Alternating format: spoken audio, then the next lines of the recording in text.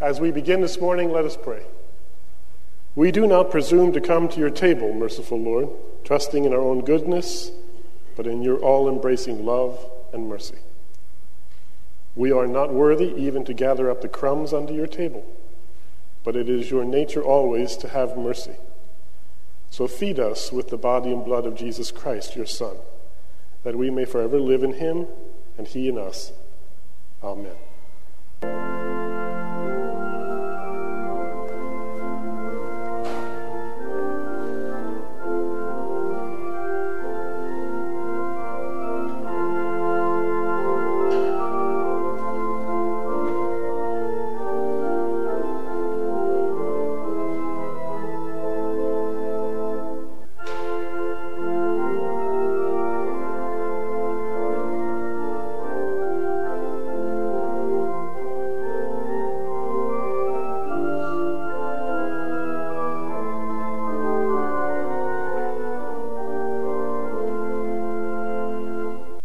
Again, welcome to the worship of God.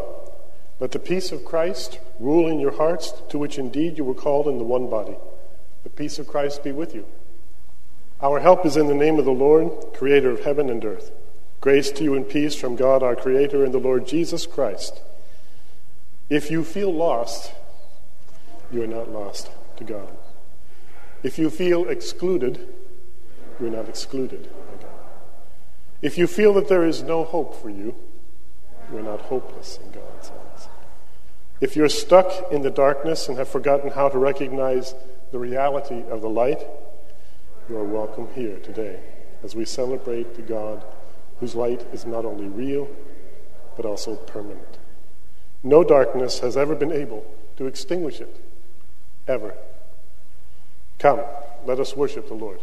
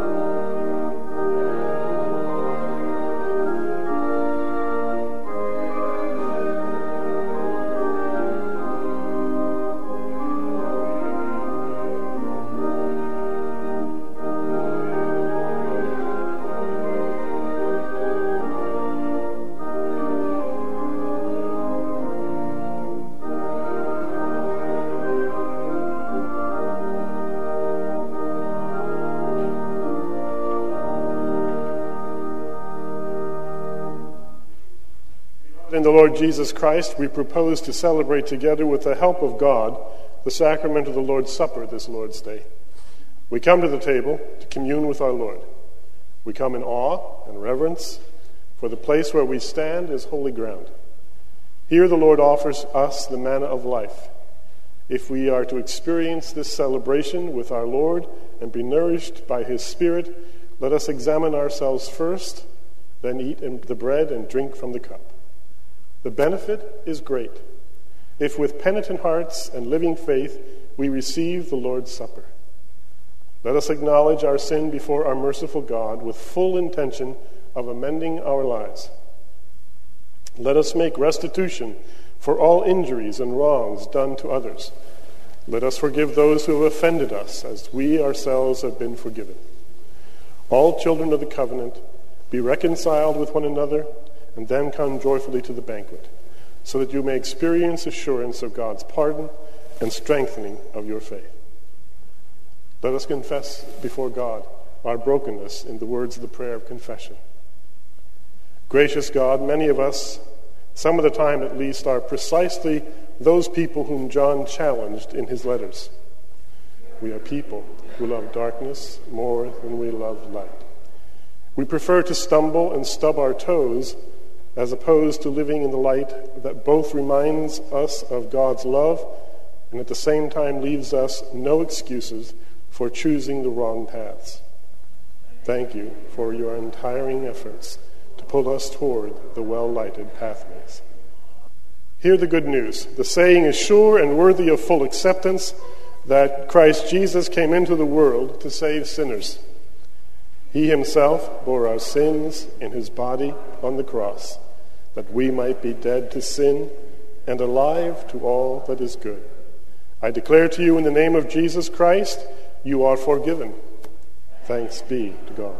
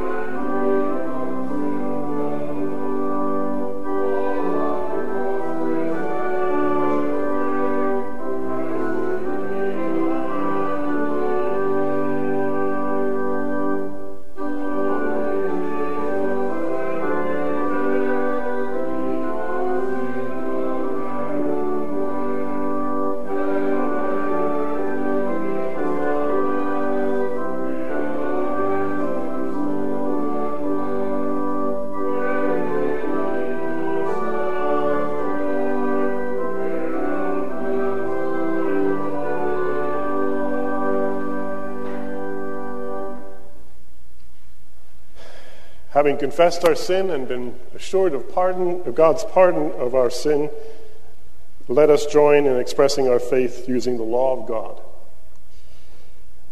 Then God spoke all these words, I am the Lord your God, who brought you out of the land of Egypt, out of the house of slavery. You shall have no other gods before me. You shall not make for yourself an idol. You shall not bow down to them or worship them. You shall not make wrongful use of the name of the Lord your God.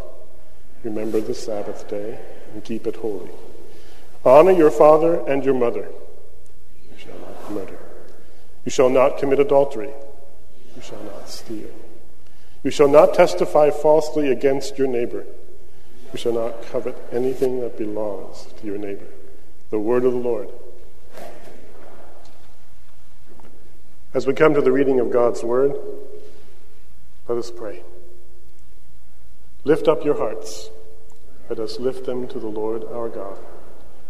Guide us, O Lord, by your word and Holy Spirit, that in your light we may see light, in your truth find freedom, and in your will discover peace.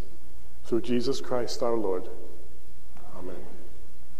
The first lesson this morning comes to us from Jeremiah 31, verse 17 through 14. In this text, the prophet tells us that God is gathering all God's people together. Hear now the word of the Lord. For thus says the Lord, sing aloud with gladness for Jacob and raise shouts for the chief of the nations. Proclaim, give praise, and say, save, O Lord, your people, the remnant of Israel. See, I am going to bring them from the land of the north and gather them from the farthest parts of the earth. Among them the blind and the lame, those with child and those in labor, together.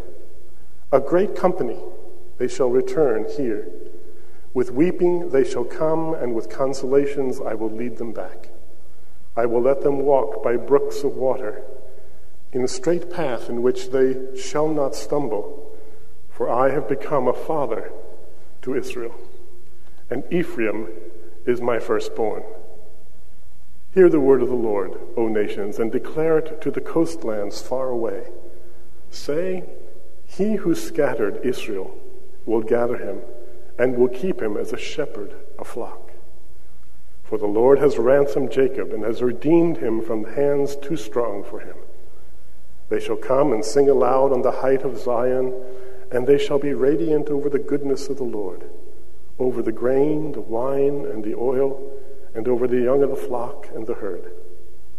Their life shall become like a watered garden, and they shall never languish again.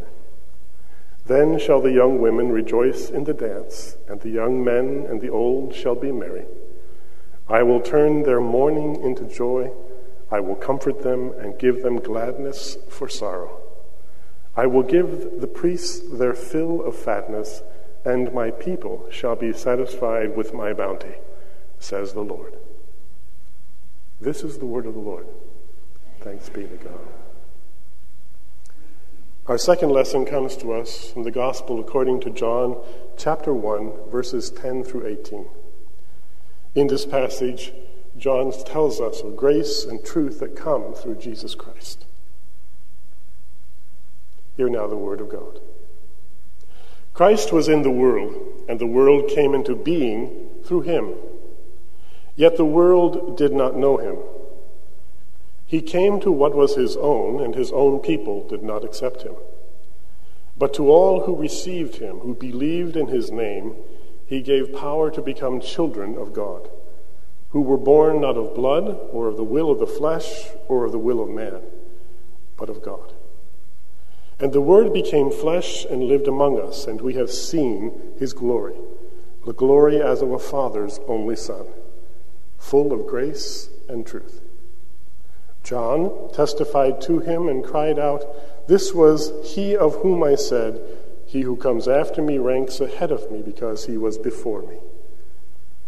From his fullness we have all received grace upon grace. The law indeed was given through Moses. Grace and truth came through Jesus Christ. No one has ever seen God. It is God, the only Son, who is close to the Father's heart, who has made him known." This is the word of the Lord.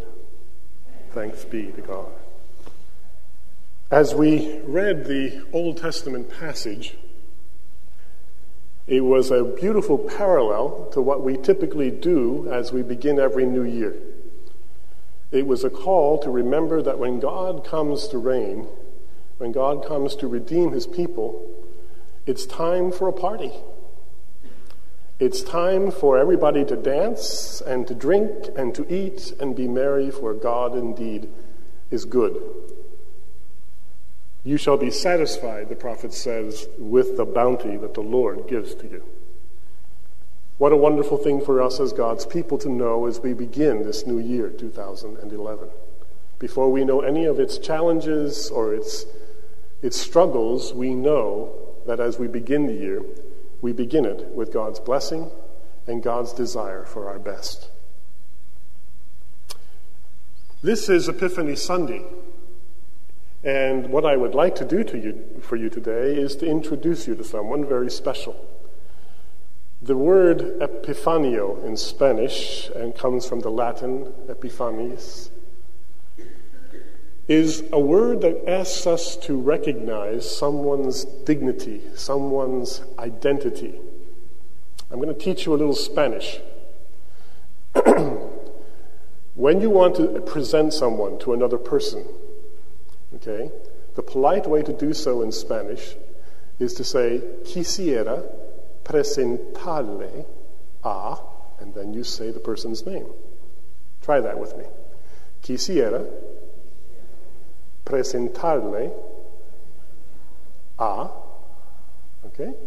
So, when you meet some of our Latin friends in the service, between services or after the service, and you want to introduce someone to them, that is what you would say.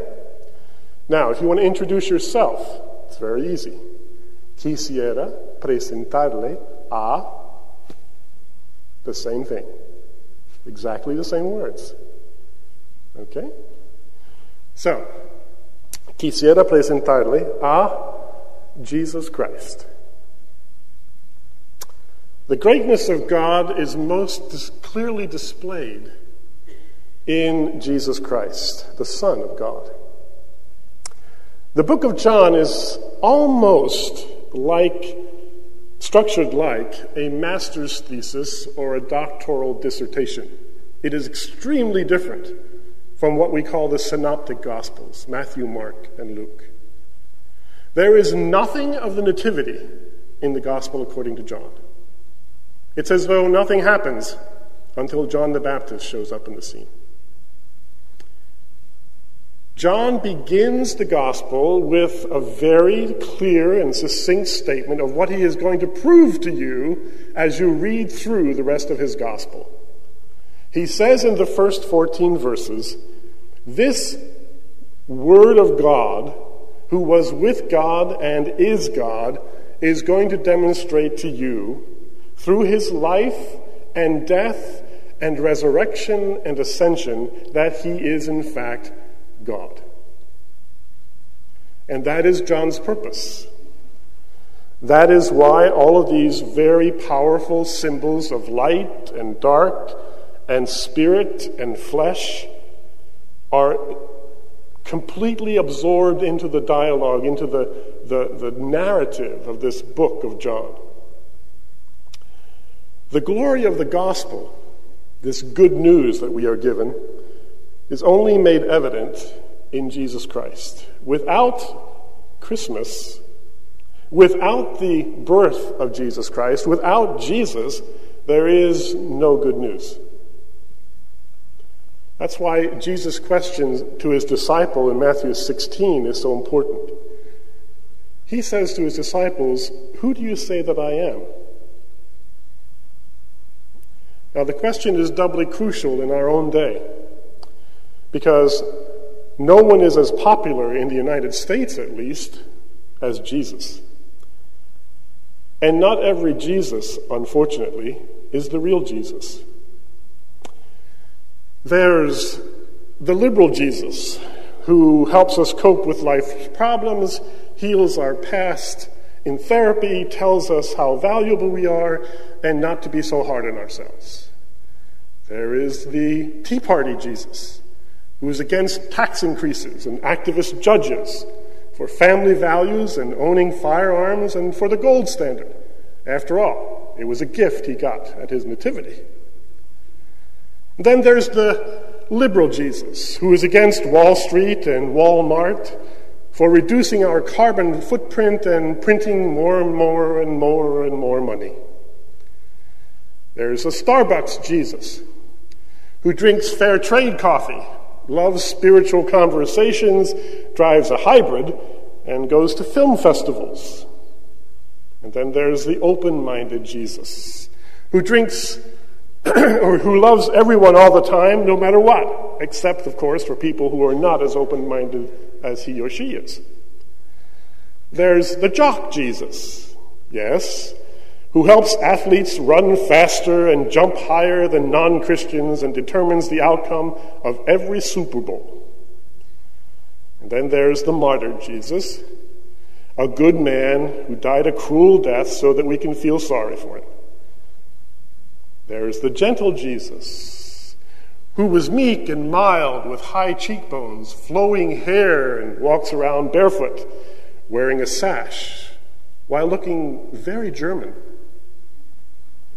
There's hippie Jesus, who teaches everyone to give peace a chance, imagines a world without religion, and helps us remember that all you need is love. Then there's yuppie Jesus, who encourages us to reach our full potential, reach for the stars, and buy a boat.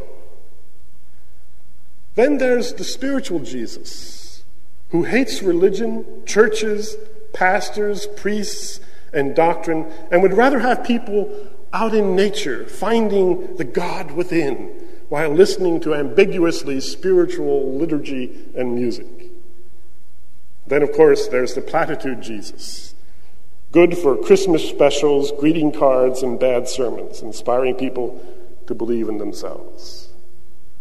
But there's always the revolutionary Jesus, who teaches us to rebel against the status quo, stick to it, man, and blame things on, of course, the evil system. For some, there's the guru Jesus, a wise, inspirational teacher who believes in you and helps you find your center. And then there's the lover Jesus, who wraps his arms around us as we sing about his intoxicating love in our secret places. And for the good, intelligent, rational folks, there's the good example Jesus, who shows you how to help people and change the planet, become a better you by only thinking differently. But then you come to the Jesus that John presents. There's Jesus Christ, the anointed, the Son of the living God. Not just another prophet, not just another rabbi, not just another wonder worker.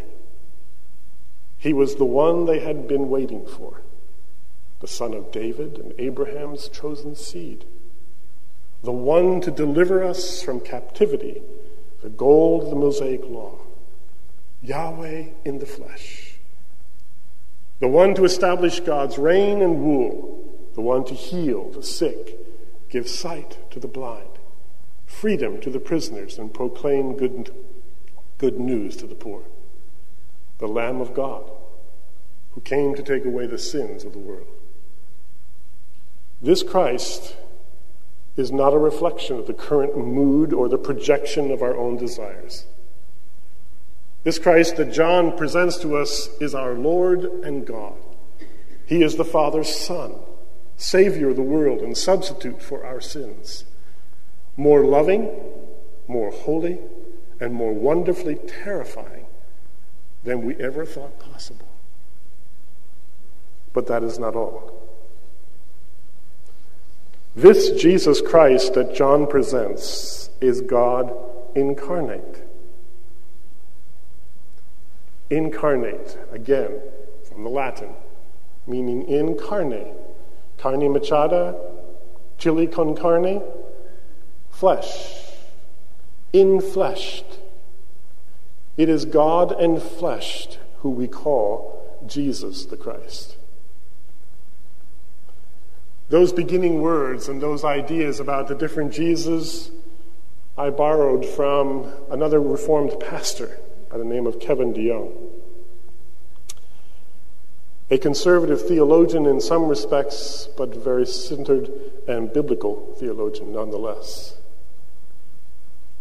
And I did so because it's important for us to understand this whole idea that Jesus is not just a projection of our imagination, that Jesus Christ is in fact God incarnate. But how can that be? How do we enter into that mystery? What does that look like? What does that feel like? When Christ took the form of a human, writes Stephen Smith, he set aside his rights as God. In other words, all of Christ's time on earth, he was always God-like. When he was tried in Samaria, he was all-powerful. When he was asking questions in the temple, he was already all-knowing. And when he was present in a particular place, he was at the same time omnipresent. It is simply that he made a choice not to take hold of what always was and always will be his, namely, his godlike properties. Imagine, if you will, that you are visiting a hospital and you can't find a parking space in the garage. So you park way out in the back, and now you're lost. You stop another driver in the lot to ask directions, and he kindly says that he will just park beside you and walk with you to where you need to be in the hospital. Now let us just suppose that as you get to the front of the hospital, you find out that this man, who's actually the chief surgeon of the hospital, and as you near the door, he adds, "Oh yes, and right here, this is my parking space." He had a superior advantage because of his status. He had a privilege because of who he was. However, in deference to your needs, he did not take his rightful parking spot, but walked with you the whole way. So here's the question. As he was walking with you to the hospital entrance, did he stop being a doctor? Was he no longer the chief surgeon? No. Did he have a parking place? Of course. He had all these things, and at the time could have laid hold of all of these things and used them, but for your sake, he just chose not in that particular moment to do so. Now that might be a very thin metaphor, but it is in fact a very clear example of what Christ did in this enfleshment, this incarnation. You see, the incarnation was not just an event at Bethlehem on Christmas. The incarnation was the moment-by-moment choice of Jesus Christ to lay down his privileges, his rights as God, and to acquiesce to ungrateful sinners like you and me every second of every day in order to bring you to a place of healing and wholeness and peace. John is going to go on and tell you that what this Jesus did when he came as a man was to bring you a gift. A gift that we typically use as our metaphor for Christmas when we share gifts. Not only did the Magi, the astrologers or wise men from the East, bring gifts to Jesus, but Jesus himself becomes the gift to us, and later will give us the gift of the Holy Spirit, as we're told in Acts chapter 2. Giftedness and the understanding of Christ as a gift to us is, I think, very important, because we have a tendency to be like children on Christmas Day who get down to the Christmas tree and see all of their presents, and they begin to unravel them and unwrap them and unpack them, and after oodles of wrapping paper and ribbons are strewn across the floor, and every gift under the tree is unwrapped, turns to their parents and says, "Is that all?" Unfortunately, that's how we are. Christmas tells us God comes incarnate to redeem us, to save us, to make us godlike, and we say, "Is that all? Isn't he supposed to make us rich or famous or give us what we want? Isn't he somehow supposed to allow us to manipulate him and do what we want him to do?" No. You see, this Jesus that we worship and serve is in fact one of us, but never fails or stops or ceases to be God. You can't mess with God. You can't manipulate God. You can't play games with God. Because unfortunately, God always wins. And Jesus knows that. That's why he's willing to lay it all aside. That's why he's willing to come and go to the cross. Because he knows in the end, there is a resurrection. There is an ascension. And there is a glory beyond what any of us can even imagine. Today, as we come to the table, we come to simple elements of juice and wine and bread. We come recognizing that we are people in need of this Christ who John presents to us. Someone that we can count on to be there for us in the middle of anything that happens to us or around us. Strength for our struggles, guidance in our confusion, help in our need.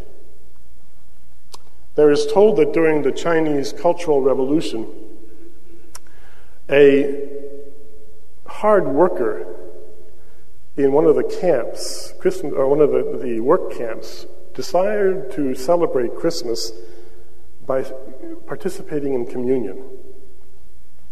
And unfortunately could not do that publicly in a way that declared himself a Christian, because that would be, of course, the beginning of the end. So he approached his supervisor and asked, could he have some time off from work, since it was Christmas, of course, and the guard gave him permission and warned him not to tell the warden. The old man walked into a gully right outside the gate of the camp, and he built a small fire and began to celebrate Christmas.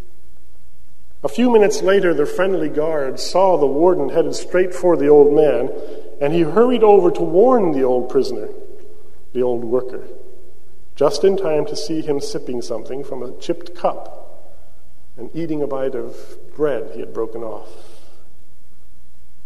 When the warden arrived, all he saw was a worker and a guard huddled by a small fire. But the prisoner had completed his Christmas celebration, you see, not with a banquet or with sweets, not with elaborate bowing or liturgy or words, but with a cold cup and a cold crust of bread, with communion. His celebration of Christmas demanded communion, and he got it. The birth of God's Son would leave us cold, you see, if not for the death of Jesus. Without this table to remind us of why he came and what he did and why we love him and why we worship him, unwrapping the gifts on Christmas Day is absolutely meaningless. Our awe during the Advent and Christmas season is not that he came into the world, but that he came to redeem us. This table seals our redemption. Thanks be to God.